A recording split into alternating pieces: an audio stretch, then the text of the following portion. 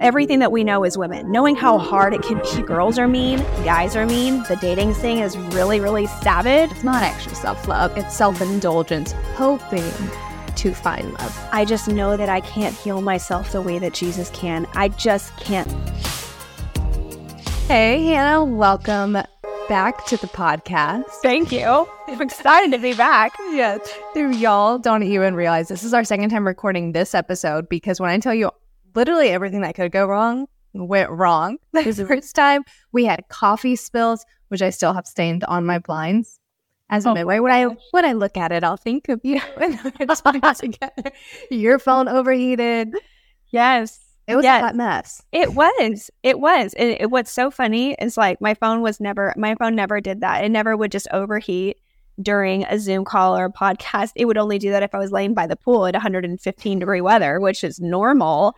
And so it was like, I guess the devil definitely doesn't want this to happen, but the Holy Spirit does. And so the enemy's really trying hard to fight against this. So no matter what, we're back. And we're back. We're going to talk betting fire. Not so much fire. It was like, hold on. Yeah. Too much. Not prepared. Thank you for coming back. And I'm excited to dive back into this conversation. Yes, me too. And I'm sure it's going to be just as amazing as last time. But yeah, we're bringing everyone else up to speed. Is a couple months ago now, you posted something around self-love that was a little opposite of the normal messaging, and it caught my attention. Yeah. So I thought, why don't we have a conversation about this? We are very self-love heightened in our society, and go ahead and prefacing, there's nothing wrong with loving yourself. I think that's actually part of how God designed us. Like he designed us fearfully, wonderfully in his image. Yeah. So there is a real component to loving ourselves. But when it's this overindulgence, like anything, if we're, really in tune, anything in overabundance that is not glorifying him can lead us down some tricky paths, get us in some sticky areas. So can you just go ahead and dive into what you shared and what led you to share it? Yeah, well, I feel like it is something that has just really been happening. I've noticed within this generation. Now, generations past, what I noticed in growing up in the church and growing up with, around a ton of people who love the Lord very, very much. There was always really this idea growing up in the church that you need to forsake yourself completely and give yourself 100% to other people. And what that did to maybe my parents' generation, for example, is they so self-deprecated and they so refused to take care of themselves. And they allowed this idea of, it's only virtuous if you think about other people before yourself, which there can be some truth to that. But then they were unhealthy. And I would see people in my parents' generation that suffered physically, suffered mentally, suffered emotionally. And so that was one end of the spectrum that was being taught back whenever I was growing up. But then now you have our generation of adults where the self-love culture is so magnified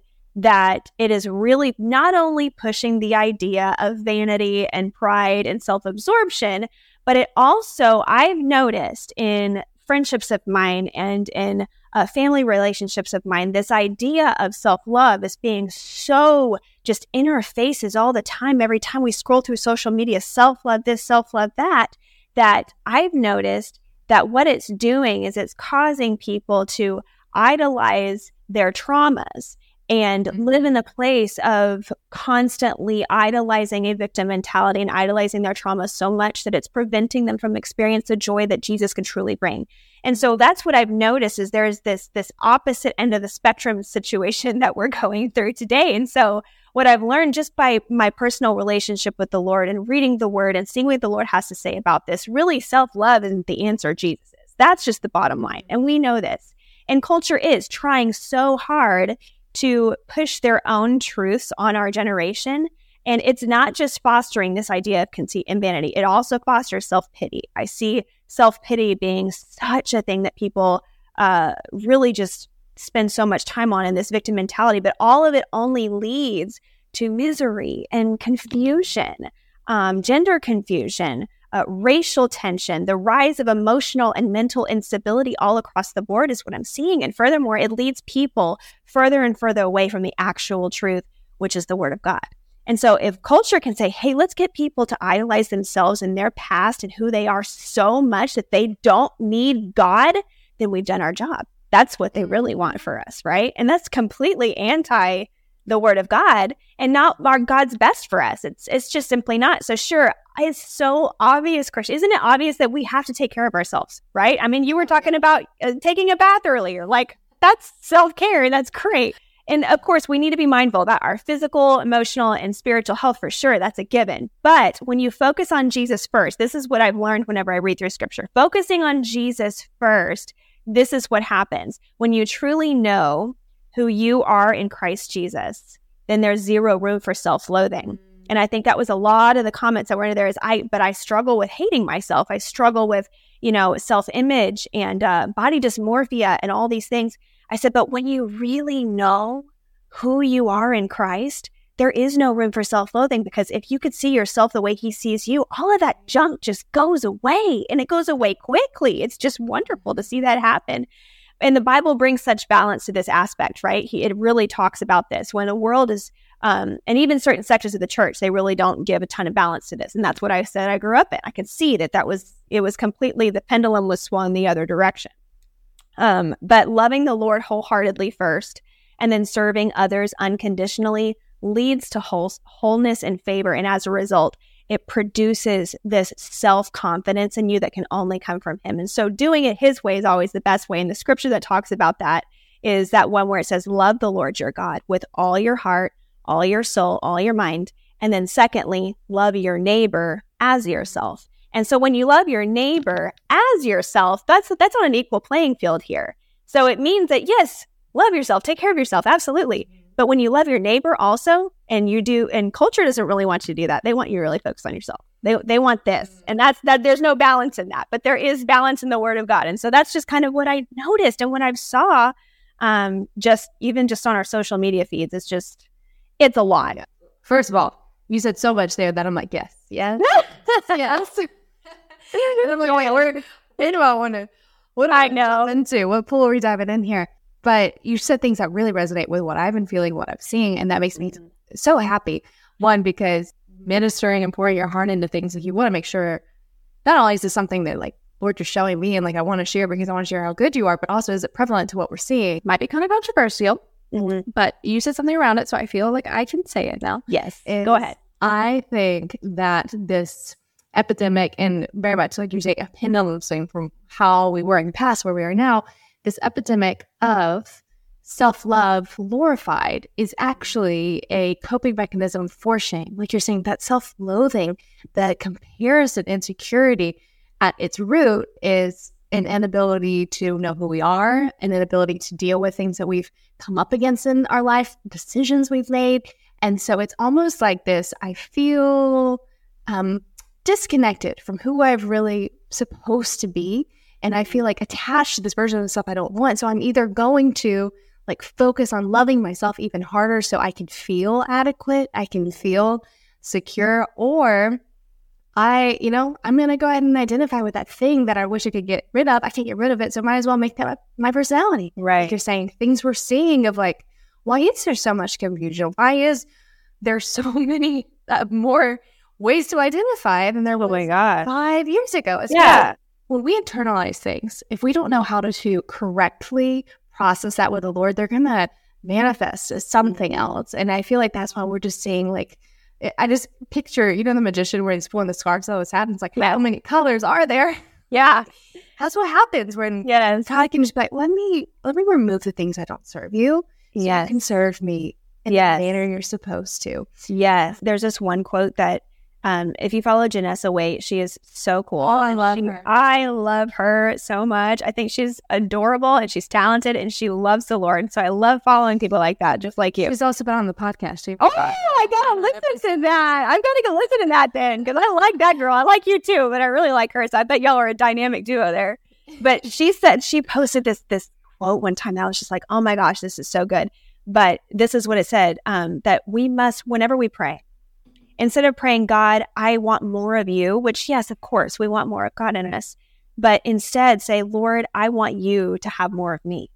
And so when we surrender things in our hearts and in our lives to where we are surrendering things and surrendering ourselves to where he can have more of us, that means that we have to get rid of some things that don't belong.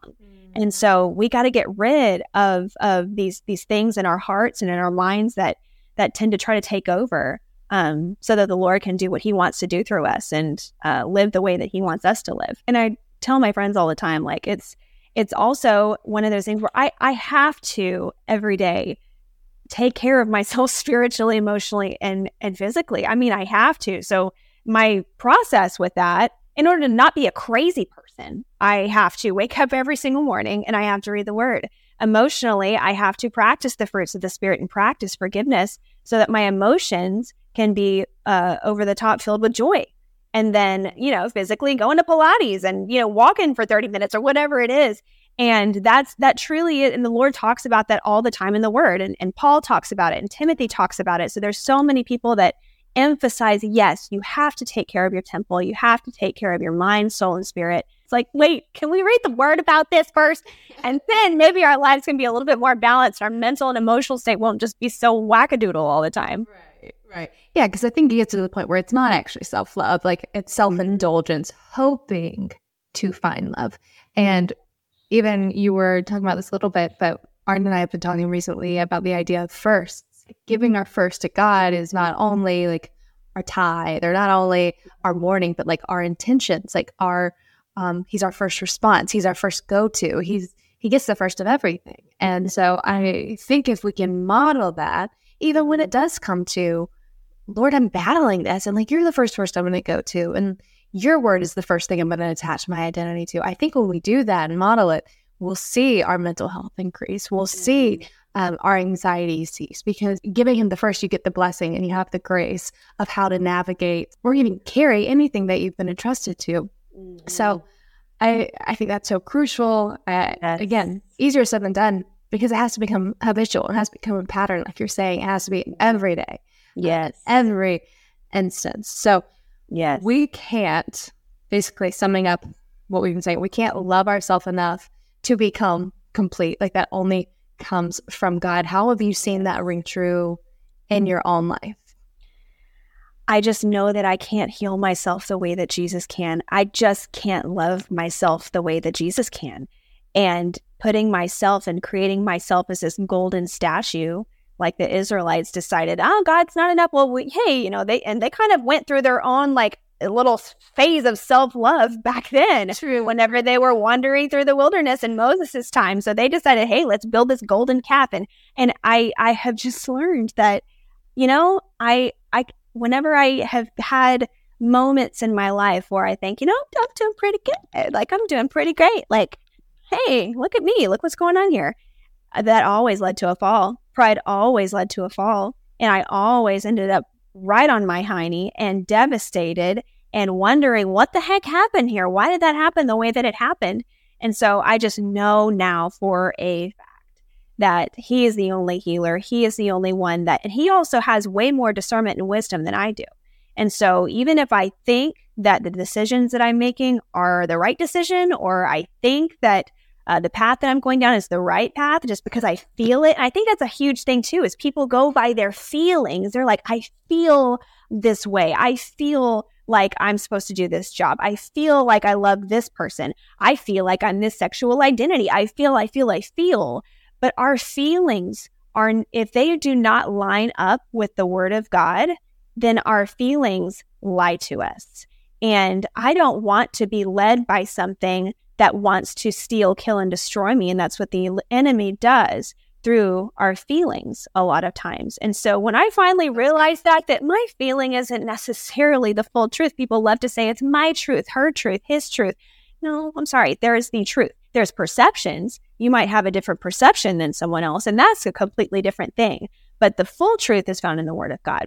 And so that's what we need to focus on, is if we want to walk and have a fulfilled, overly joyful life at the end of the day, then it comes from Jesus. And no matter how we feel, lots of times our feelings will lead us astray. Now, a lot of people that listen to this podcast are in either dating or singleness season. Mm-hmm. And what would your advice be to someone, say it's a girl that is listening and she's single and she's like, okay, well, I don't want to go off that radar, like you said, end up on my high knee.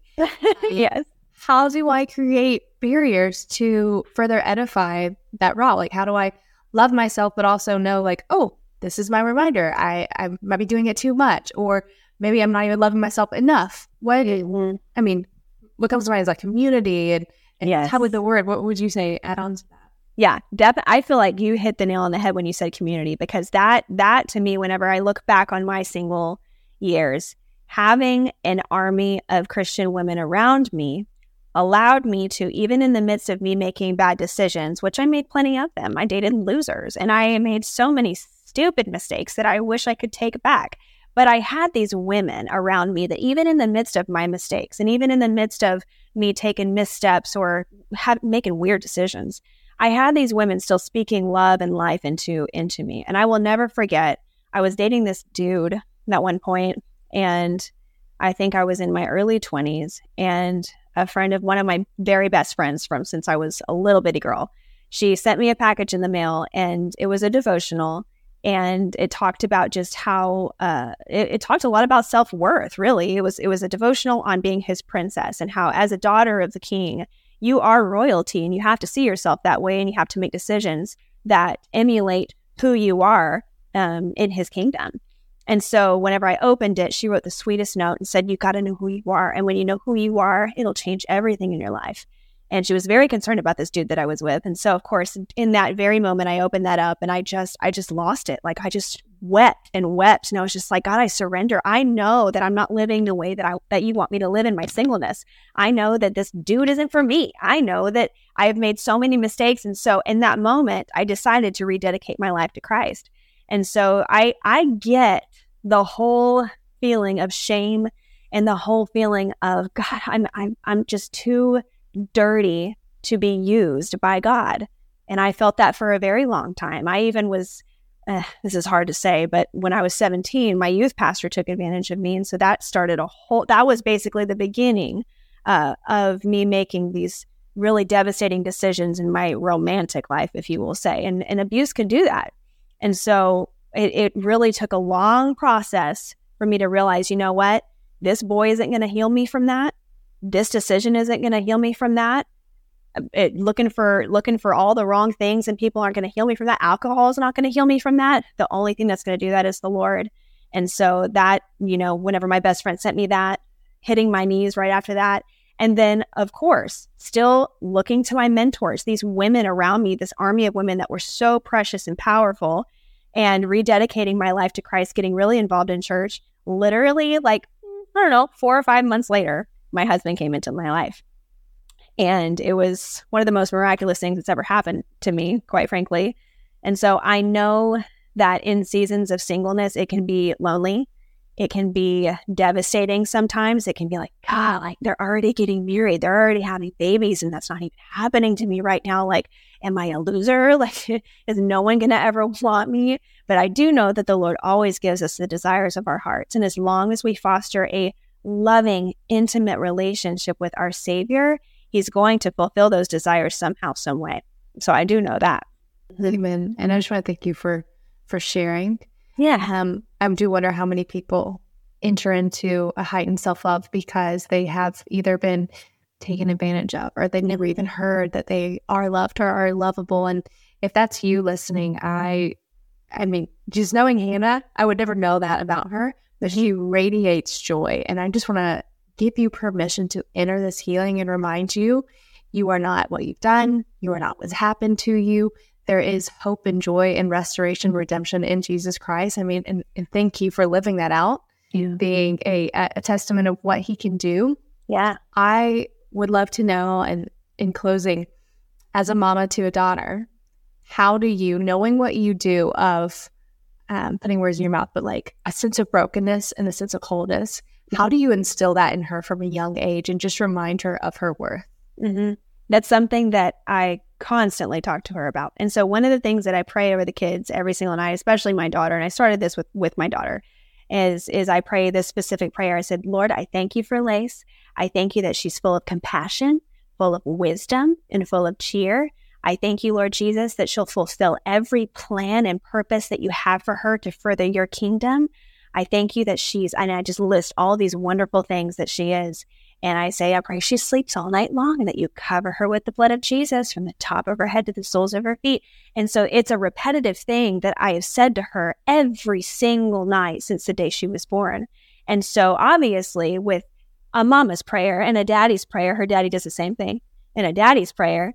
And we have the most amazing mothers that have spoken life into her. And then obviously putting her in situations where she's around godly women in church and in this wonderful school that she's at that prays and talks to them about the Lord. So those are just so vital and imperative. And as a mom to a daughter, knowing everything that we know as women, knowing how hard it can be as a woman, it can be really, really tough. Girls are mean, guys are mean. The dating thing is really, really savage. Like it's really hard. Yeah. And there's so many emotions and hormones that go along with it. So being a woman can be very tough, and raising a daughter that is going to evidently, eventually go through those same exact things. You have a little bit of a head up here, and you have a heads up of what's to come. And so in preparation for that, personally, on a personal level, you as the mama, spend the time with the Lord. You as the mama, make sure that you are allowing your daughter to see you read the Word of God more than you're allowing her to see you drink a glass of wine. You need to make sure that there is a balance there to where she sees and wants to emulate that same exact example. And is it going to be pretty as they grow up? No, they're going to make mistakes. You're going to make mistakes. I have to apologize to her all the time for silly things that I say and do and losing my temper. And so acting as being humble myself and not taking on this, like, I'm more powerful than you, girl, you got to just listen to me. But when I mess up, saying sorry so that she knows, like, you know what? None of us are perfect, but we love each other. And so I want her to feel like she can always come to me with things that even maybe she might feel way too ashamed to say to anybody else. The research I have done on shame, that alone right there, having a safe space to process and recalibrate is so vital. And so I just know your little girl is in great arms being with you. And I appreciate the way that you have intense love for the Lord, depth of wisdom, and amazing humor. Thank you. So if y'all don't follow Hannah already on Instagram, that's where we first connected. Your photo of itself is like the laughing, crying emoji. Yeah. It's a great way to describe your channel. Do you want to know something funny about that though? So I've got a devotional coming out next March, and so we were gonna include this picture. I was gonna have this laughing emoji in front of my face because the devotional itself is kind of like a humorous, like joyful devotional, learning how to find joy. And so it was gonna be this photo of the laughing emoji with me holding it, and it was adorable. We had the cover ready to go. It was like so exciting. And then the Duggar documentary came out, and the Duggar documentary, the cover photo for it is all of those 19 kids, that shiny happy people with laughing happy emojis all over their face. And so dadgummit, we had to completely nix that cover and do something different. And so I was like, well, you know what? I still like this picture, so it's just going to be on my Instagram, I guess, and just not on the cover of the book. Like, people don't know this as much, but like the book world, everything is like years behind the release. There's no overnight. I'm not gonna say no. Generally, there's not the overnight, like, just create it and it's out. Like, no, you. Oh God. And then a split. There's things I've written about where I'm like, well, that's no longer accurate. But yeah, I know. We got to start from scratch, and that's okay. Another 4 years. I hope you found a cover that you really love. We did. Yes, we did. Then the devotional comes out March 2024, and it is called Goodness Gracious. As a Southern woman, I can so appreciate that title. Yeah. Now, people want to connect with you. They want to hear more. They want to see these videos we're talking about. Where can they connect with you? Yes, find me on Instagram. It's at hannahcruz.blog. I've also had this super guilty pleasure with Threads since Threads has come out. So really, you can find me anywhere, really. And it's Crews, Crews. Yes, like a boat crew with an S on it. Yes. Yes. All aboard. Well, thank you so much. I've thoroughly appreciated this conversation, even the second time around. I was tuned in the whole time, and so I know people will be too. That's awesome. I just love you. You're the best.